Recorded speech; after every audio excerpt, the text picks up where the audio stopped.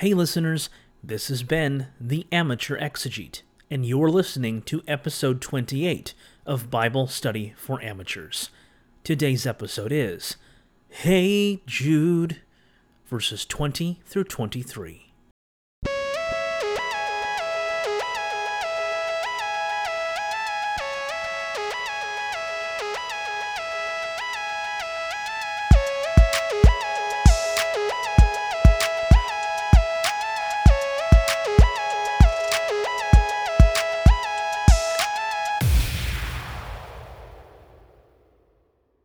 In the last episode, we looked at verses 17 through 19, a section Christopher Rowland in the Oxford Bible Commentary dubbed an admonition.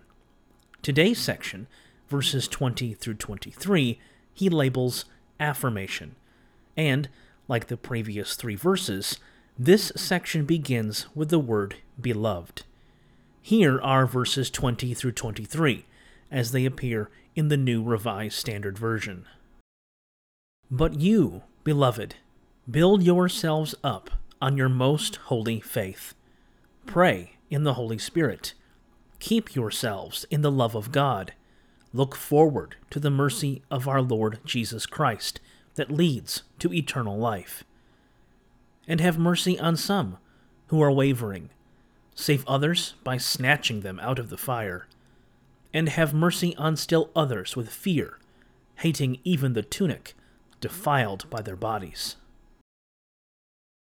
Richard Bauckham in the HarperCollins Study Bible notes that in this section of the letter, Jude explains how the readers are to respond to the appeal made in verse 3.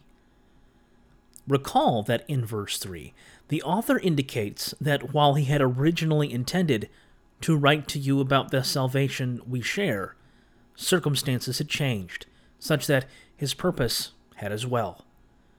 Instead, he wrote that he felt it necessary to write an appeal to you to contend for the faith that was once for all entrusted to the saints. And now, per Bauckham, here in verses 20 through 23, he is connecting the dots. Bauckham writes that in verses 20 through 21, Jude points out the ways in which they can resist the danger from false teaching, while in verses 20 through 23 he discusses the ways in which they should seek to reclaim the false teachers and their followers. So, how can they resist these intruders? First, they can build themselves up on their most holy faith. Jude doesn't seem to be using the word faith, pistis in Greek, to mean trust, as it often means in New Testament literature.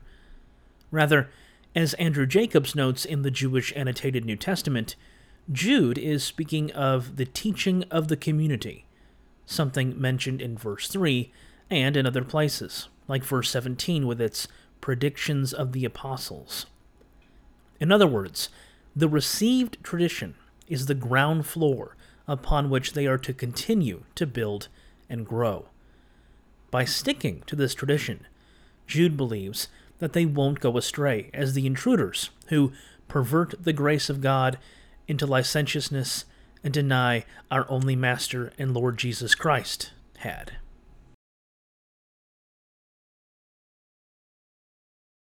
Second, they can pray in the Holy Spirit.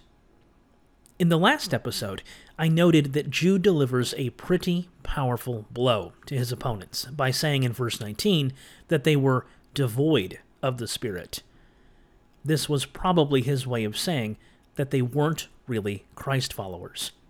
So, in contrast to them, and as evidence that they are Christ followers, Jude tells his audience to pray in the Holy Spirit. Jacob thinks that this might be a reference to the worship practice of ecstatic utterance of words, presumed to be from God, something Paul addresses in 1 Corinthians. Whatever it's referring to, in light of verse 19, it seems that Jude's encouraging his readers by saying, if you pray in the Spirit, it's clear you're not devoid of the Spirit. Third, they can keep themselves in the love of God. Set in contrast to everything that Jude has said about his opponents, this is another way he ensures his intended audience feels part of the community. In verse 1 of the letter, Jude had told them they were beloved in God the Father and kept safe for Jesus Christ. And throughout the letter, he refers to his audience as beloved. This constant reassurance is a rhetorical move by Jude to let them know that, unlike his opponents, they belong to God and Jesus Christ.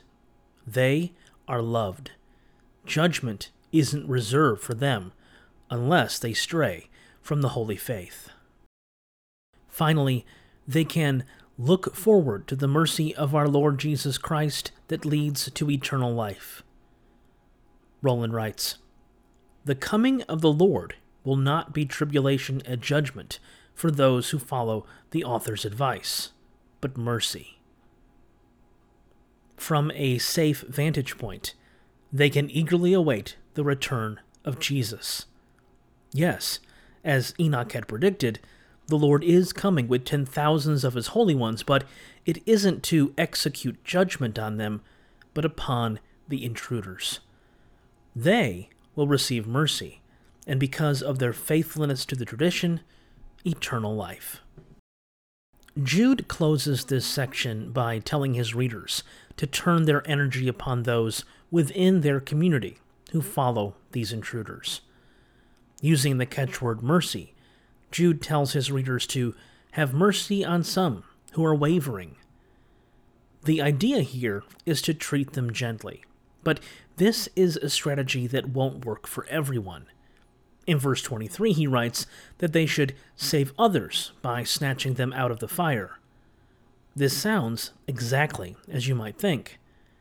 Just as you wouldn't pull someone out of a fire slowly and gently, lest they be consumed by the flames, so too Jude tells his readers that they need to snatch some from the fire of judgment before it's too late. Incidentally, the word rendered snatching is the same word used by Paul in 1 Thessalonians chapter 4, verse 17, to describe what happens to those Christ followers who are alive at Jesus' coming.